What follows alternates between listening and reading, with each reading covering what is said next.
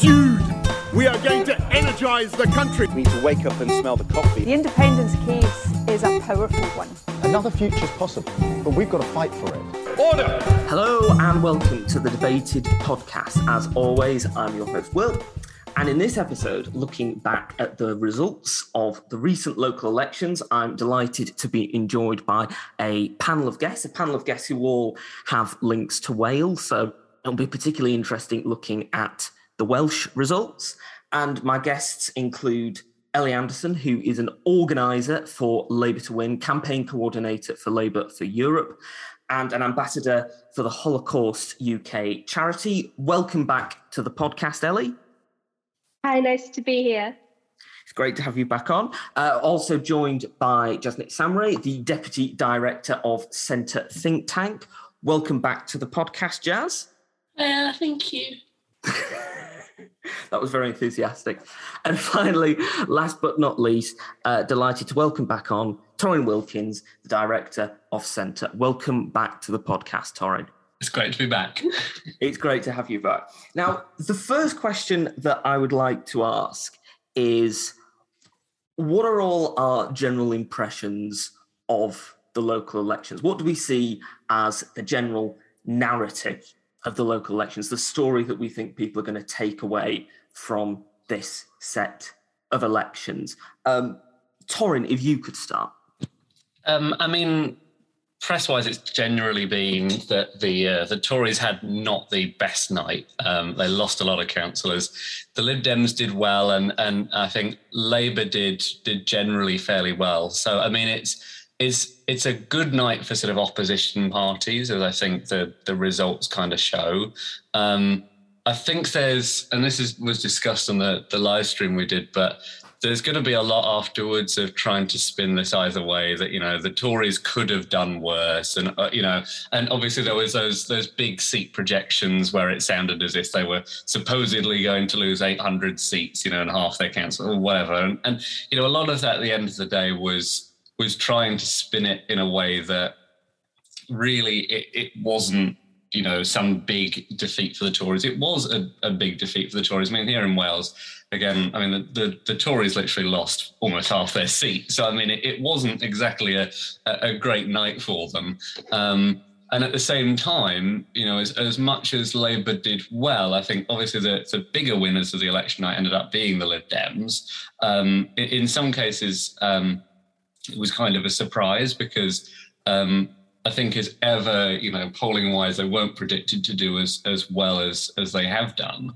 So, it's sort of been a mixed election night. I think the story that'll come out of it of Labour doing well, there's also, the Greens and the Lib Dems who have done well as well. So it seems to have been progressive parties there. Mm-hmm. Ellie, if I could turn to you, what do you see as the story that you think people will take from this set of local elections?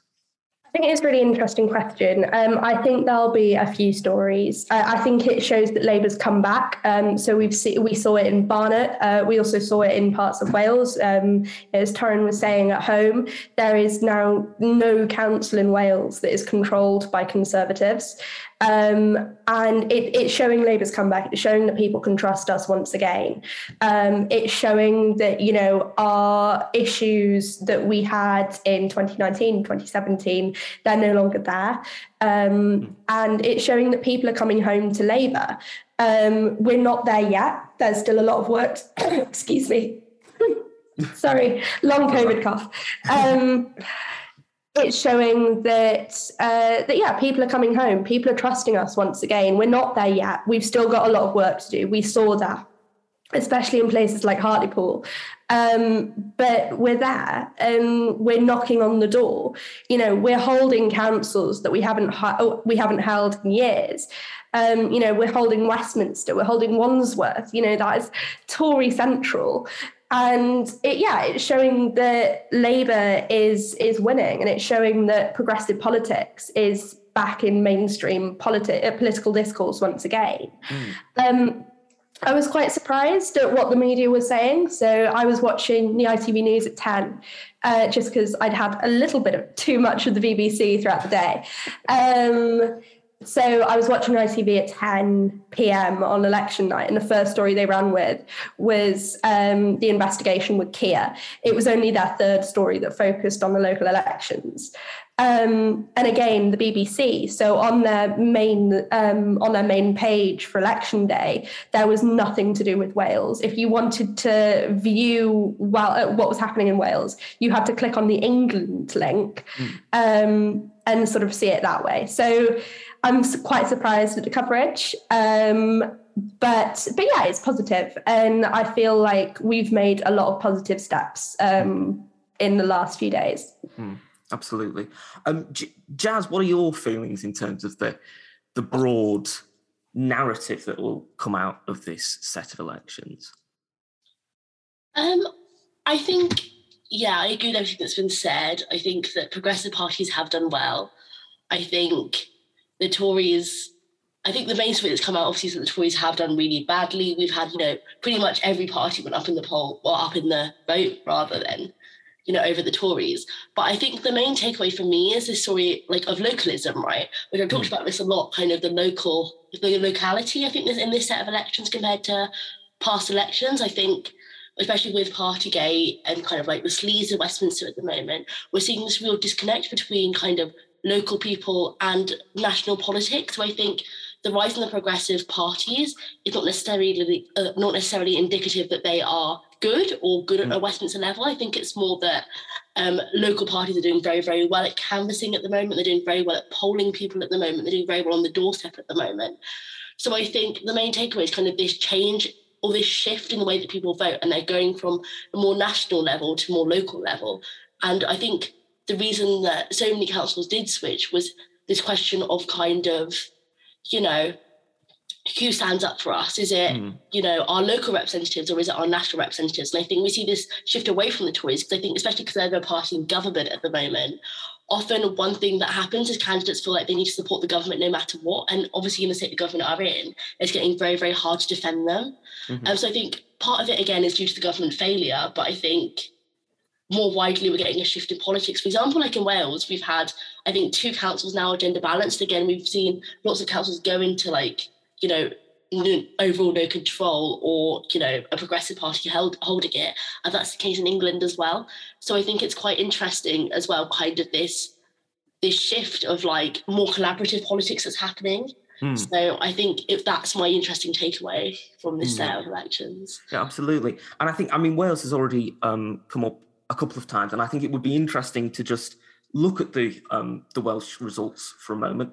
The Conservatives lost control of their only council in Wales, Monmouthshire, and saw pretty much a massacring in Wales in terms of council seats and vote, and Labour and Plaid saw a stark increase. What do you think that this says about the state of Welsh politics, and how much can we read into it as a reflection of the state of Welsh politics? Ellie, if you could start. Yeah, absolutely. So I think what this has shown, and last year in the Senedd elections, we saw it as well, that there's a lot of trust in Welsh Labour. Welsh Labour are cutting through. We're doing what the people want us to do, and we're achieving what our electorate want us to do. We've gained councils in Bridgend and Blaenau Gwent.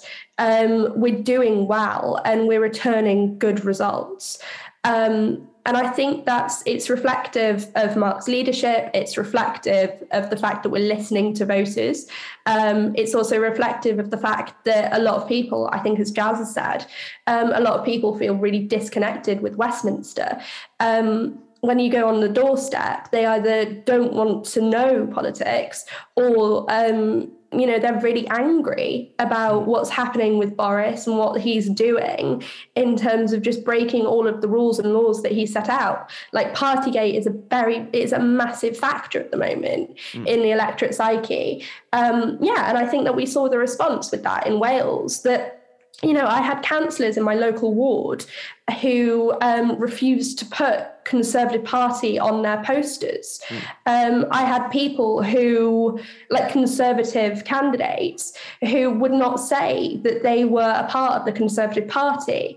It's just this massive disconnect with Westminster, and it's also wanting to get away from Boris and his lies. Absolutely. I mean, Jazz, what do you think this set of elections says about the current state of politics in Wales? I think it sort of shows us, again, like his collect from Westminster, as Ellie has said, but I also think even more than that, I think we're sort of seeing this more local level of politics happening. I mean, I've talked about this a lot, but kind of, I think Wales, especially because it has an extra layer. So obviously, instead of like England, which has, Westminster and local councils, we have here Westminster Senate and local councils. So I think I think it creates broader questions about kind of devolution as well. So I think this separate layer, we had the Senate elections last year. So I think one thing that's really happened is kind of, I guess, devolution. The aim of devolution was to bring local politics into reality. So I think we're kind of seeing that after 20 years of devolution. I think that's something that's been happening. But yeah, I think these elections kind of again show like the demise of the Tories, but also just I think they see kind of politics trying to be more representative to people. So again, we've seen more gender balanced councils. We've seen, again, more competitive seats happening as well. So for example, there were far less uncontested seats this election than there was last. We're seeing more diversity in candidates this election. So I think Welsh politics is kind of catching up to the people and catching up to what the people need. And I think that's really exciting and really invigorating. So I think that's one thing I'm really happy about this election, actually. I mean, Torrin, what do you think of this this particular question? What do you think this set of results says about the state of politics in Wales?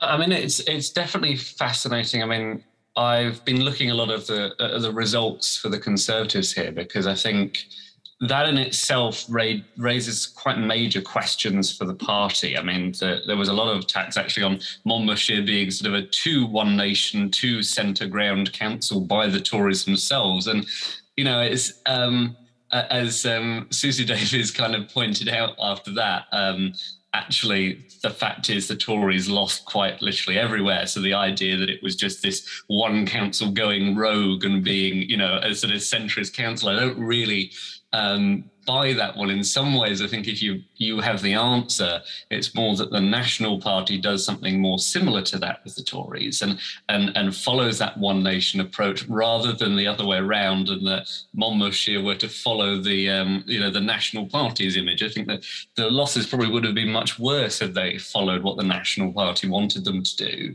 And obviously it's something that we've seen elsewhere. We've got local Conservatives in London as well, where they're running under this almost slightly different banner. So I think, that in some ways is interesting. That split in the Tory party in Wales seems to be becoming much, much more real. But I do think as well, there's definitely that sort of halo effect after the Labour Party here dealing with the pandemic. I had a lot of people who, when they were actually coming up to Aberystwyth for sort of visiting days and stuff, and I'd chat to them and they'd all say the same thing, which was, oh yeah, we wish we were here because you dealt with the pandemic so differently. And so there is this halo effect. And I think, it has helped the Labour Party here quite a lot. There certainly is a lot for sort of local candidates, but having as well a party that people aren't too badly disposed to actually run, it's helped them a lot. So yeah, I think other parties sure have made gains on the night, but that seems to be the big story here.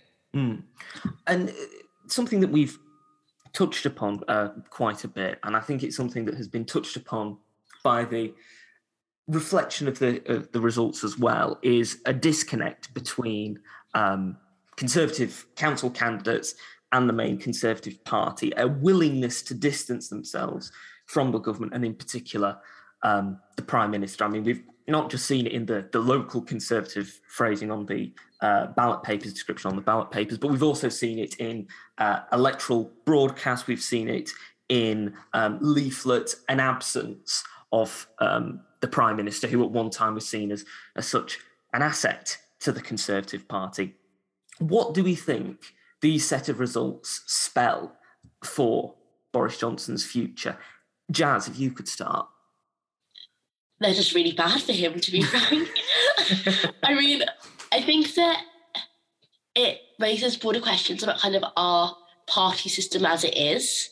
And I think one takeaway I've got from this set of local elections and the set of having local Conservative councillors or candidates standing for council is more that I think that in our current party system, there's not a way to hold parties accountable. So if you're a member of a party and you join on a set of ideals and then the leadership of that party break the ideals, I don't think there's a way to hold them accountable without actually leaving the party. As a member, you have very little way to change the structure of the party.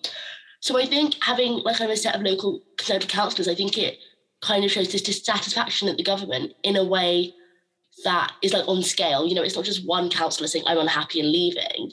It's, a whole group of them standing and going, right, we're unhappy, we're going to create our own brand. And I think that's really important in politics. I think you've seen today that I have quite an optimistic outlook on the way that things are. And I think that it's just really, really good to see candidates challenging their parties in the way that they have, right?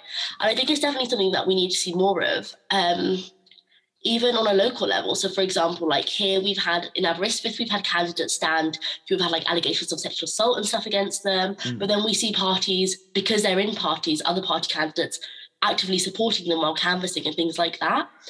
So I think that having a local Conservative way to hold the party accountable to the sleaze that has happened is a really, really good thing. And I think it's something that we need to be seeing more of in politics in general. So I'm hoping that it might lead the way to other party or candidates doing the same in the future as well. So I think it's just a really interesting way that politics is changing. And it might bear some lessons for the future. I don't really know. Yeah, no, I think you have a point there. Ellie, what do you think these set of elections spell for Boris Johnson? How do you think that they will affect Boris Johnson? And what do you think of the disconnect that Jazz just mentioned there between local Conservative council candidates and the government, the Conservative government?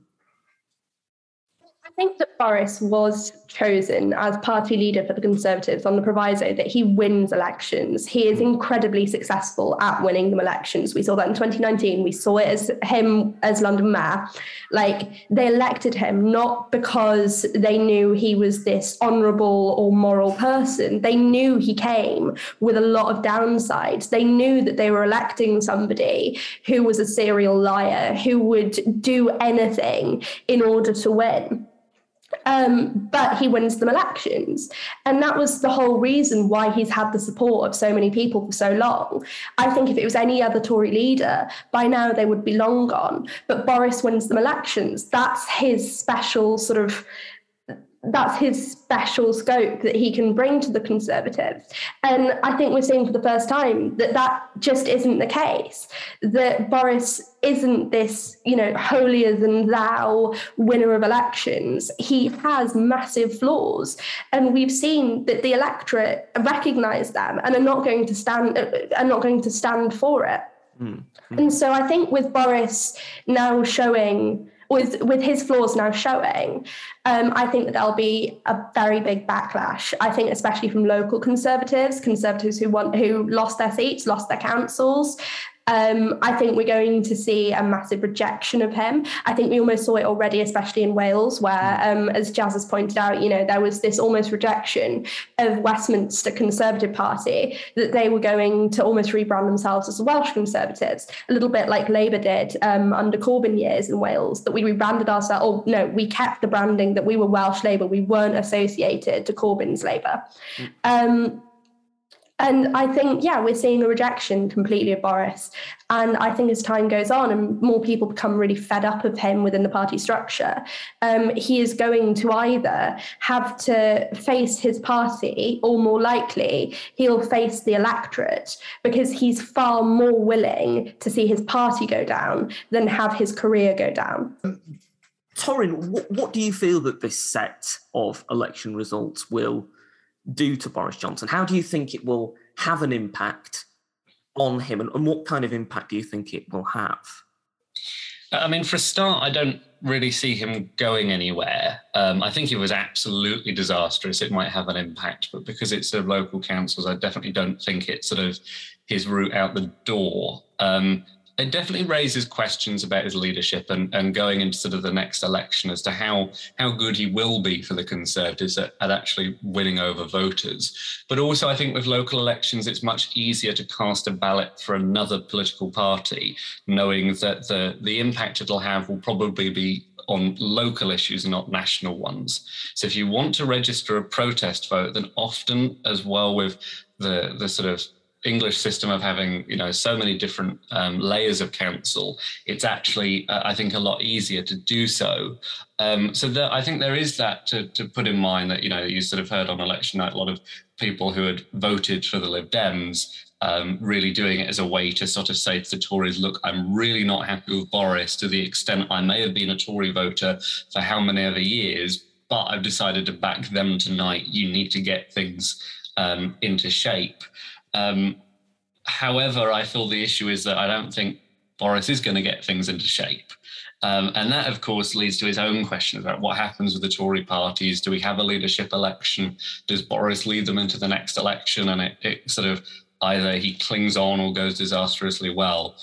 So all of that stuff is difficult kind of to predict. But I do think, if I was the Conservatives watching, local councillors go this far out of line, is going to be very difficult because it shows what the party is doing. I mean, I've had conversations, for instance, with Labour Party councillors who are completely and utterly, pro grammar schools and think they're the best thing ever. And yeah, you get that kind of thing where like you have certain councillors who'll be very off the party line, but normally that is at a very localized level. It's normally to do with local issues and it's normally not that common. And I think there's that big difference between that and this level of almost uniformed changing of branding, adding on leaflets. Please don't actually blame us for everything that's been going on. Remember that we're your local councillors kind of thing. And that is because it's such a different level. I mean, it's all supposed to be a warning sign to the Tories, which is basically to change direction or the next election could go very badly wrong for them.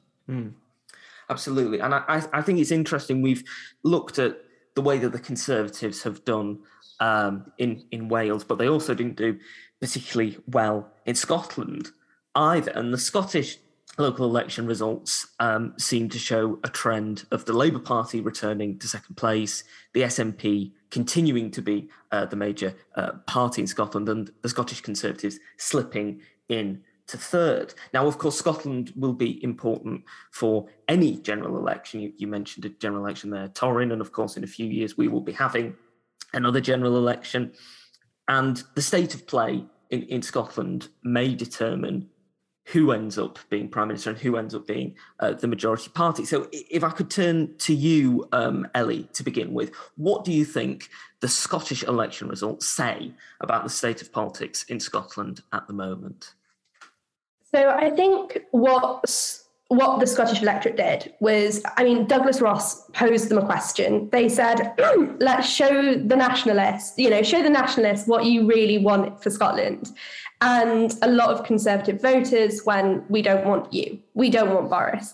And it was a complete sort of just rejection of Conservative politics within Scotland. And I almost feel sorry for Douglas Ross, to be honest, in that sort of like completely backfiring against him. There's a long way to go. There are swathes of areas across the country where the organisational, reputational and political damage of sort of the last few years of especially Corbyn, they've not been fully repaired yet. And I think we're still sort of bearing the brunt of that in Scotland, especially, where people's innate reaction to Labour's failings or the Conservatives' failings is to vote SNP. And we need to show, as Labour, that the SNP are not the answer. The SNP, I believe, they're not a progressive party. We've seen drug deaths go through the roof in Scotland. Glasgow is still the capital of drug deaths in Europe. We've seen education plummet in terms of quality it's giving to children. The SNP are not a progressive party. They're not this liberal party that they claim to be. Labour is the answer for Scotland. And we just need to show them that that is the case. And we need to show them that through earning that trust, through earning our place again in Scottish politics as the main party. I think for too long the Conservatives were allowed to run away with that. Douglas Ross did it, as did Ruth Davidson rather.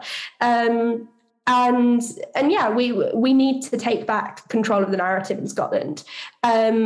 And we need to show to people that the SNP are not the answer to Scottish problems, and the Scottish Conservatives aren't either. Torin, what do you think of the results in Scotland? What do you think they say about the state of politics in Scotland? I mean, it was certainly interesting to watch the rebranding that Labour did actually beforehand, because obviously in Scotland they don't have similar in Wales where they have sort of the Welsh government, right? It's actually fairly clear here that I think there's a distinct identity, whereas I think if you're not in power, it's much more difficult to draw that distinction. So it was certainly a sort of local election where, it was making up ground, but at the same time, it's also, again, for locally. So if you want to send a message to a party about unionism or whatever, then you can do that again through the local election, just like I think many voters did in England to say to the Tories, we do not like what you're doing here. So in some ways, I think there's certainly an element, again, of that sort of being able to use your vote to register dissatisfaction, which is also why I found it interesting that the SNP, did actually gain on that night, because I think there were lots of predictions going around, maybe they'll lose seats. But in the end, they did. So it's kind of, if I was sitting obviously in the Tory shoes for that night, I would not be very happy. If I was sitting in Labour's shoes, I think I would be feeling that, there is a huge amount of work to do. I mean, obviously on stuff like drug deaths, I think it's being able to push a serious alternative to what the Tories, to what the SNP, in Scotland are pushing, and the Tories nationally, because of the stuff like, trying to push for things like drug decriminalisation, which is a policy that interestingly is more complicated. I mean, we've seen even police and crime commissioners in England pushing down the routes of those kind of policies and trying to sort of mirror something similar. So I think Labour Party there doing a lot of looking at policy will be very important sort of for the next both general and Scottish elections.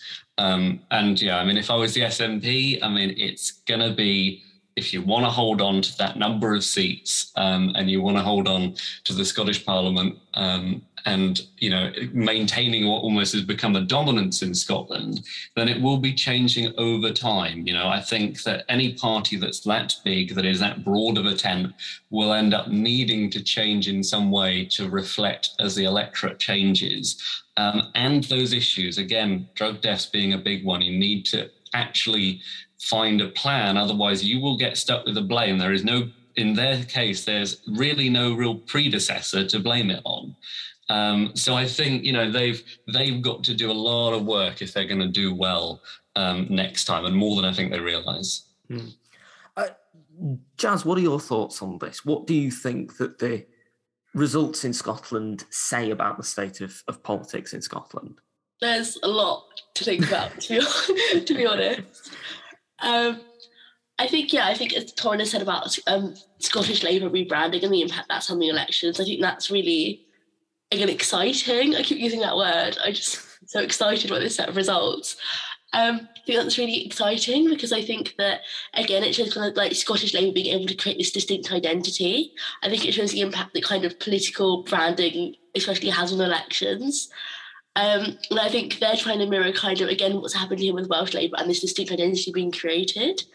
So that's quite, exciting. And that's what I'm looking forward to, kind of watching if that identity is able to last. Is this rebrand actually going to change the image of Scottish Labour? Because it's quite early to tell. In terms of kind of the SNP, I think, again, like lots of polls suggested they'd lose seats. So the fact they've managed to gain and keep hold of a lot of councils is very, I think, interesting to analyse, because actually, I think this softening up of the SNP and the image of the SNP is something that I'm really interested in.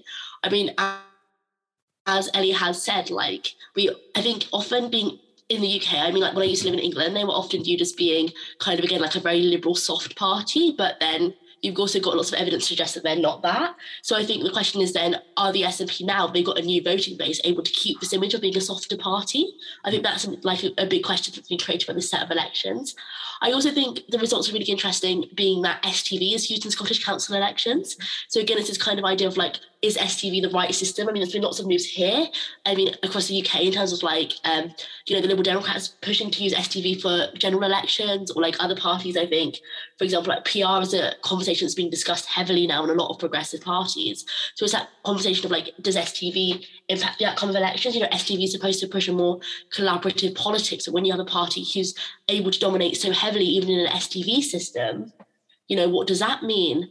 And the other question as well, I think, is to do with independence. Again, you've got an indie party now dominating so heavily in an STV system. What does that tell us about that? The attitude for independence within Scotland? Is it something that's just a Boris rebellion, or is it something that will outlast Boris? And I think that's a really interesting question as well. And I also think the SNP successes is something that can be mirrored here in Wales with Plaid. I think that, for example, it raises questions of kind of what, Plaid always kind of credit the SNP as like, we know we're learning from them, they're our sister party, this and that.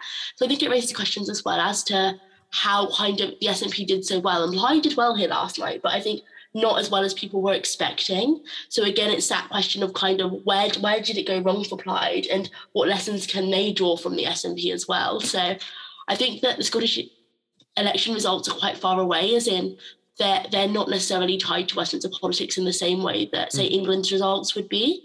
But I think that there's a lot of lessons, at least here in Wales, that can be drawn from Scotland.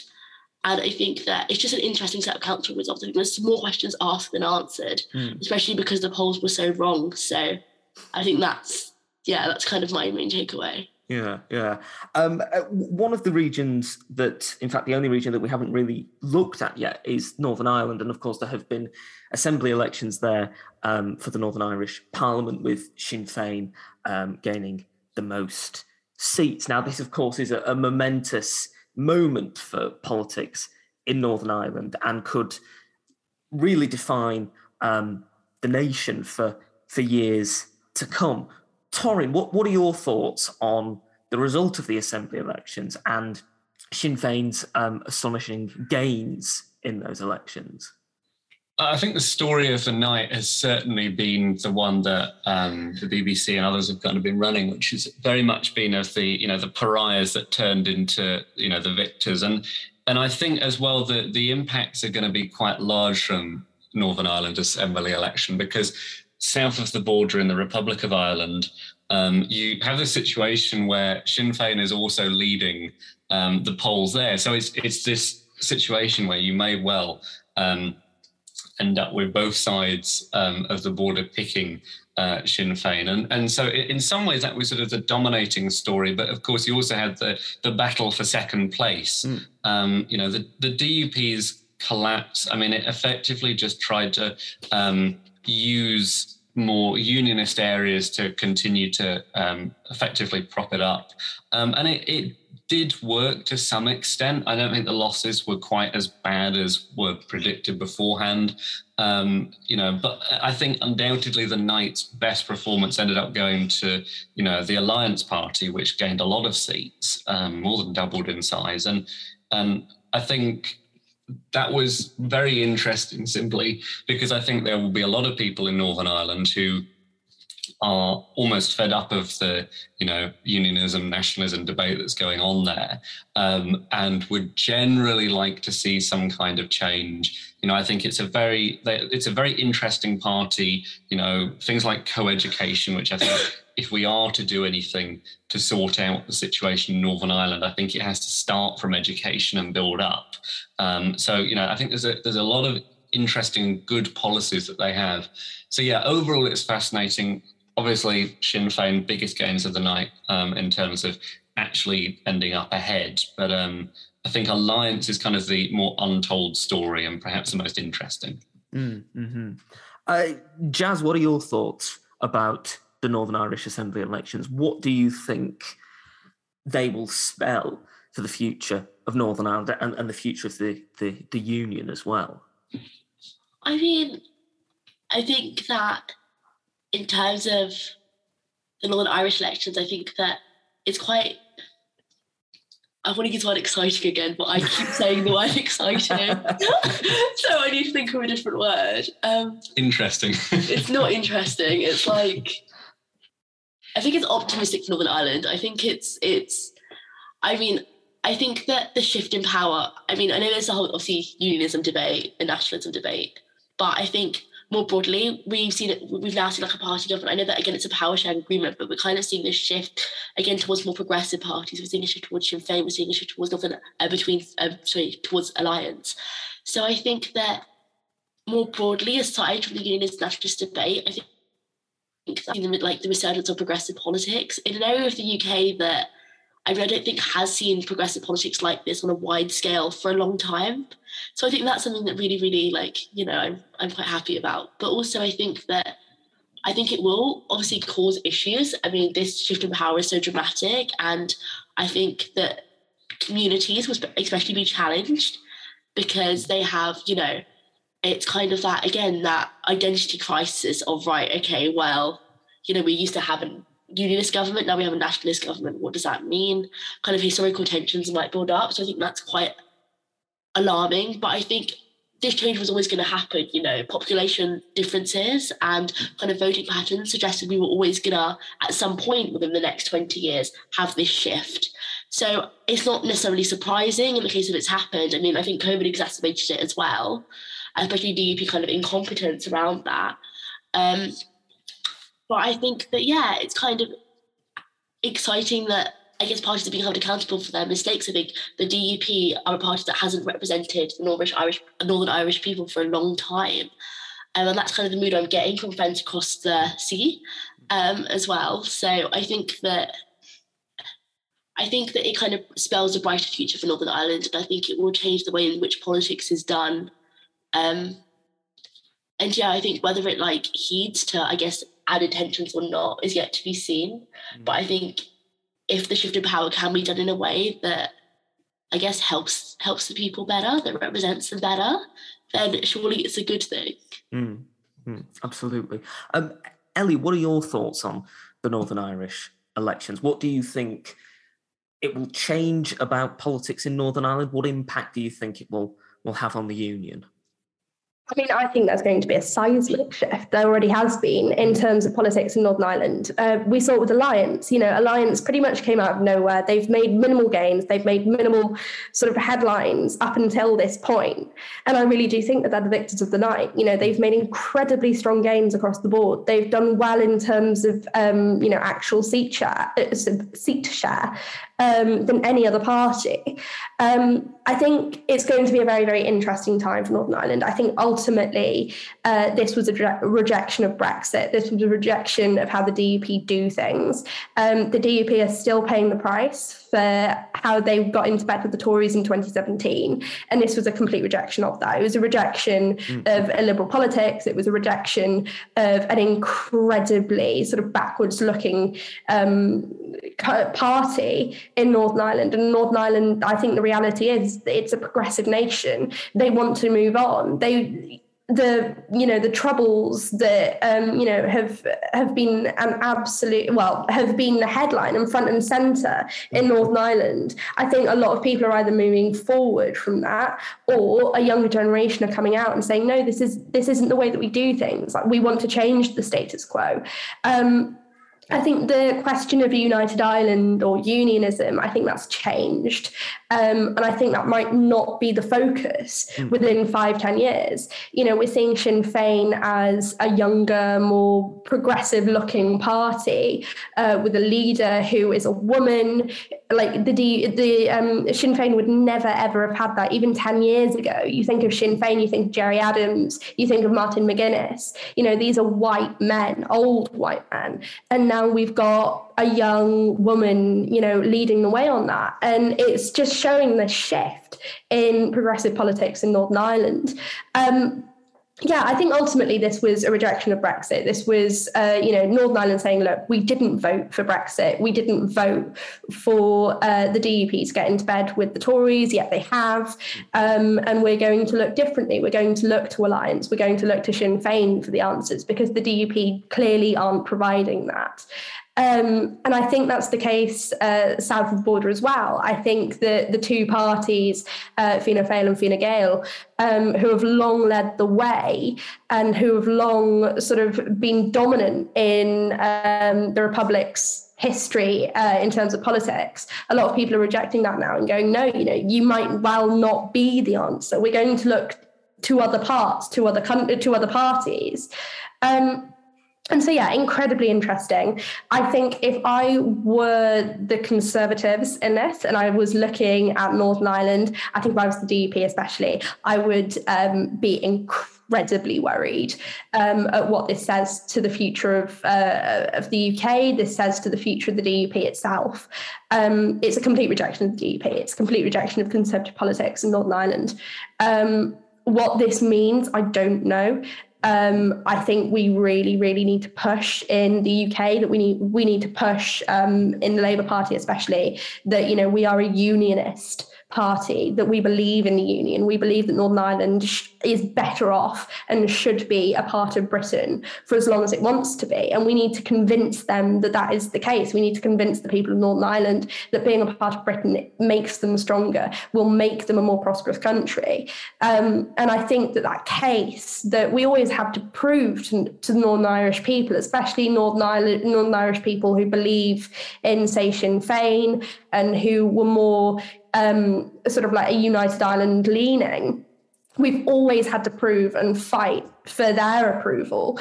And I think the TUP have been incredibly complacent for a long time in not fighting for that cause, not fighting for the cause of the union. And like I say, this is a complete rejection of that. It's a rejection of complacency. Alliance, I think, are the victors of the night more than anyone else. But we'll see what happens. Like I say, it's going to be a very, very interesting few months. Ultimately, it's on the people of Northern Ireland to decide their future. And I think they've said, we completely reject the politics of the DUP. One party that we've not really touched upon, but had made significant gains in the local elections, are the Liberal Democrats. Now, the Lib Dems have seen increases, perhaps ones that were somewhat unexpected for them, and certainly not ones that were quite predicted in the polls. And of course, the Liberal Democrats will have to see whether this vote of support can be turned into further support at the next general election. Jazz, what are your thoughts on how the Liberal Democrats have done in this set of elections? I mean, I've got thoughts. The first thing I want to say, it's a bit of a meme, is that they ended up with 69 councillors in Wales. And I feel like that's just, just something we have to appreciate. This is very serious political analysis, but that's my fun fact. Tony currently has his hands on his head in disappointment at me for mentioning that. But no, I think the Liberal Democrats, I think that they've done very well tonight. But I think, tonight, Thursday night now, so no sleep hits you. But I do think that a lot of their gains, for example, were made in seats that were Tory marginals. They weren't necessarily like Labour-leaning or kind of left-leaning. So I think that's the first takeaway, which is a lot of the Lib Dem success was in the blue wall seats. I mean, lots of the coverage we have now is kind of this, there's this potential yellow wall forming in kind of Surrey, southwest London, that way. But actually, if you look at the demographics of those seats, a lot of those, people who vote in those seats, who vote Lib Dems as an alternative to the Tories, who wouldn't necessarily vote Labour just because previously they've always voted Tory, and they're more kind of like, I guess, centre-right seats. So that's the first takeaway, which I think the Lib Dem success is something that's kind of being, I'm going to say over-egged loosely, because I think that it's something we won't see at a general election. I think it's something that is very much local. I mean, we've seen the Liberal Democrats, one way they advertise themselves as being a local party, right? It's a local grassroots party. And I think that's something that's very apparent throughout their literature. I mean, across the country, for example, like having worked in the Dem elections, you see candidates, for example, rejecting National Party entirely. You see different localities running different leaflets. So, for example, in a lot of those seats that did very well in council elections, we had parties running on a Don't Build Houses platform or a Do Build Houses platform. We had different local parties running, Don't Build HS2 versus Do Build HS2. So we had a party that did very well, but overwhelmingly they had very different messages. So I think that that's something that will become clear at a more general election level. Mm-hmm. So I think that these successes are, they're good news for Ed Davey. I think Ed Davey will be very happy with the results, but I don't necessarily think that they will stay. And I think that was something that will worry Party HQ, because as they become a more competitive party, they'll get more press attention. And these differences will be pointed out as well. And I also think as well, it's the question of accountability. So, for example, we've seen a lot of councils here go Liberal Democrat that haven't ever been Liberal Democrat before. We've seen a lot of councils in previous Liberal Democrat councils not vote Liberal Democrat. So, for example, you look at seats, for example, in Wales, you looked at the Liberal Democrats do okay. They kind of retained the amount of seats. But the only reason when you look into that analysis, they retained the amount of seats is because actually they contested a lot of uncontested seats. So they already started the night on a plus. So actually, overall, the amount of seats they're holding is about the same. They're about the same size as they were. So I think it creates a disconnect for the party, again, in part of the country, is how they resonate with voters in Wales, how they resonate with voters kind of in the Midlands, especially. This is centrist heartland. So why are they not winning those seats? I also think lots of questions have been raised, especially here in kind of, I say Aberystwyth, but again, other areas in the Midlands of kind of, these are seats that were previously Liberal Democrat. So why, for example, are they not voting for the Liberal Democrats again? For example, just at a local level, Ceredigion used to be a Liberal Democrat seat. We used to have Aberystwyth used to be a Liberal Democrat run council. But we've seen a complete rejection of the Liberal Democrats here. We've seen, Plaid completely overrun the council. And the question is then, why has that happened? So I think the party will be worried because they're not winning seats in their traditional voting bases. So I think that, I think Ed Davey will be very, very worried tonight. And I think it's quite interesting, this shift that the party is going on. It's going again on a more shift towards the south of England and a few seats again up in the north. But there's this move away from traditional centrists. So I guess the question is then, does the party even have a future? Because, they're losing their traditional voting base. Will they be able to keep this new voting base, or will they just lose that too? Yeah, absolutely. Torin, what are your thoughts on how the Liberal Democrats have done at this set of elections? I certainly, in some ways, go back to what I said earlier about sort of those Tories who voted Lib Dem because they were dissatisfied with the party. I know from my time out leafleting when I was younger that there were a lot of people who would say, yes, I'll vote for you in the locals because I like your candidate, but I won't vote for you in the nationals. And I think that also does have an effect. A lot of the time the Lib Dems will win in places and win lots of council seats in areas that they will never be able to win, at a national level. So, there's certainly that sort of shift where the Lib Dems often are really offering, local representatives at a local council level. In some ways, it can sometimes feel with issues like HS2 and housing that it's a bit like a sort of group of more independent councillors under a banner rather than Lib Dem candidates who might be independent at some points. I think that's the biggest sort of shift between them, which is that, the Lib Dems therefore will, I think, have a bit of an issue turning these results into more meaningful ground on the national stage. And there is that sort of move away from more traditional Lib Dem areas. And I think they really just have to be careful not to turn themselves into more of a protest vote, because, that at the end of the day, if you don't have a solid base to build off of every election, you effectively end up starting from scratch and going again, which I don't think is where they want to end up. So they kind of end up needing to have a think about what they want their base to be, what their core messages are, because otherwise they do risk being a party that doesn't really have as much idea as to where it wants to go. It just simply will end up as a party there to win in local areas by saying specifically what that local area wants to hear. Mm-hmm, mm-hmm. Ellie, what are your thoughts on how the Liberal Democrats have done in this set of elections? I mean, the Liberal Democrats have, for the last 7 years, and probably long before that as well, they've really, really struggled to find an image for themselves and stick with it. They were first coalition partners to the Tories, and then they were against the Tories, and then they were massively against Brexit, and that was something that they ran with for years and years. That was again rejected. And I feel like the Liberal Democrats for a long time have been very lost in their ideology, in who they want to be and what they want to be as a party. Are they a protest vote? Are they are they the third party in the UK? Do they stand against Conservatives and Labour values? What do they stand for? Are they centrist? Are they left-leaning Liberals? Are they right-leaning Liberals? And no one really knows, including, worst of all, the Lib Dems. I think what the Lib Dems have to take away from Thursday's result is that they have to understand that they are a protest vote party against the Tories. We've seen that in the Southwest. We've long known that. They are also a protest vote party in the north of Scotland against the SNP.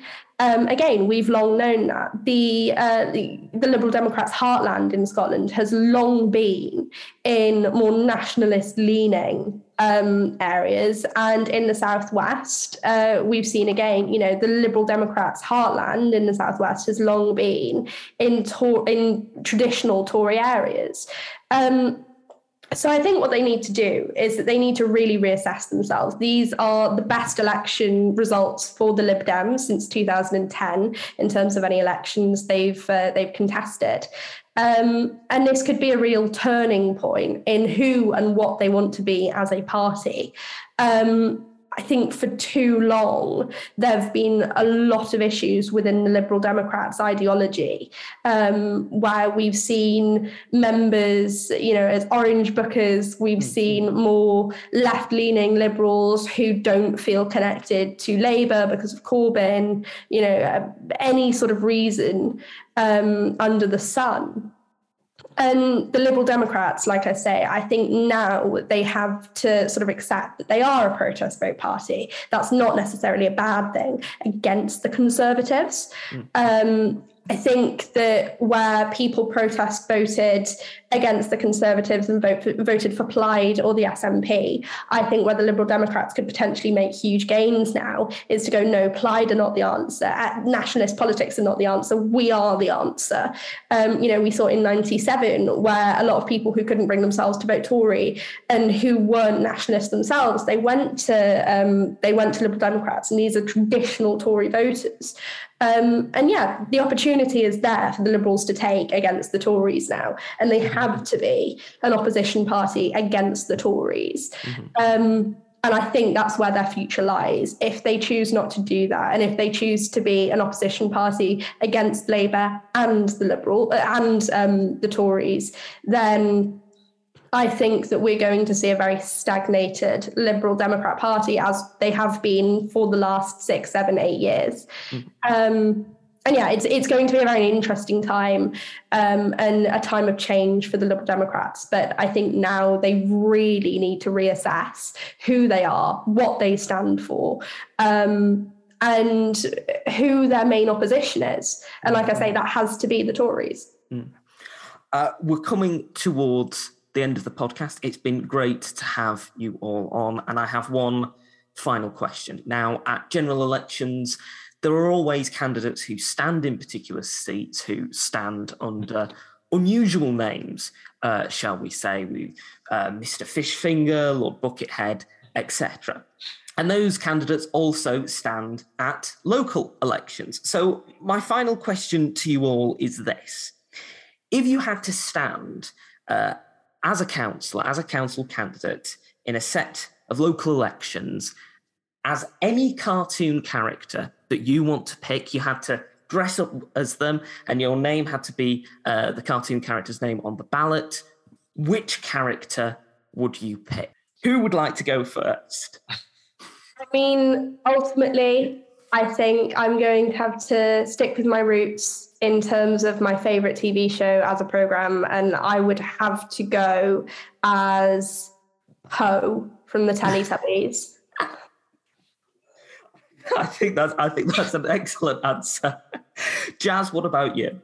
I was going to say Teletubbies too, and I don't know what parts of that are. Yeah, but I'd love to get like a council slate together and get everyone to sign as Teletubbies. I think that would be brilliant. I think maybe like the Minions as well. They're not quite a cartoon, but I think having a council slate full of Minions would be absolutely fantastic. Yeah, something along those lines, really. I was thinking either Wallace or Gwyneth. Oh. So I was thinking either Wallace or... I think that'd be great fun, to be fair. You could do the wrong trousers all over again. No, I think that'd be great. Well, I think 3 fantastic answers there. Thank you all once again for coming on the podcast. If people want to find out more about you, where should they go to find out more about you? Ellie, where should people go if they want to find out more about you? As the only person in the world with the name Aline Ed Anderson, just have a look at my Twitter. Feel free to give me a message either on there or Instagram, and I'll be sure to get back with you. Also, I'm just going to stop you, Will. What is your character? We need to know your answer too. Oh. All right. Okay. I hate it when people turn the question on me.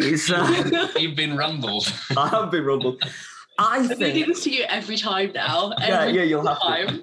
You'll have to. I think I would go as Dennis the Menace, because he was a childhood favourite of mine, reading the Beano and watching the cartoon series. And I quite like the jumper, the red and black jumper. I think that'd suit me. Yeah, I go as Dennis the Menace.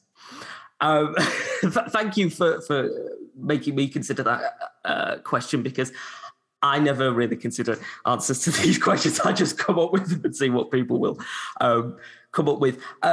Tori, what about you? Where can people find you if they want to find out more about you? Again, I have a fairly unusual name, so it's literally at Torin Wilkins on I think everything now, actually. And yeah, you can find Centre Think Tank at Centre Think Tank. So yeah. And Jazz? I am joining the Unusual Name Club. It's at Jazz Meets Samurai on anything. Follow me, please. I'm almost at 1,000 followers, guys. Thanks. Love you. Fantastic. Well, thank you all once again for coming on the podcast. Thank you. Thank you for listening to this episode of the podcast. If you've enjoyed it, you can subscribe to us on iTunes, Spotify, Podbeam, and Amazon Music. You can also follow us on Twitter, @DebatedPodcast, like us on Facebook, Debated Podcast, and if you'd like to get in touch with us, whether about appearing on an episode of the podcast or commenting on an episode that you've listened to, you can do so at thedebatedpodcast@gmail.com. Thank you for listening. I hope you listen to the next one.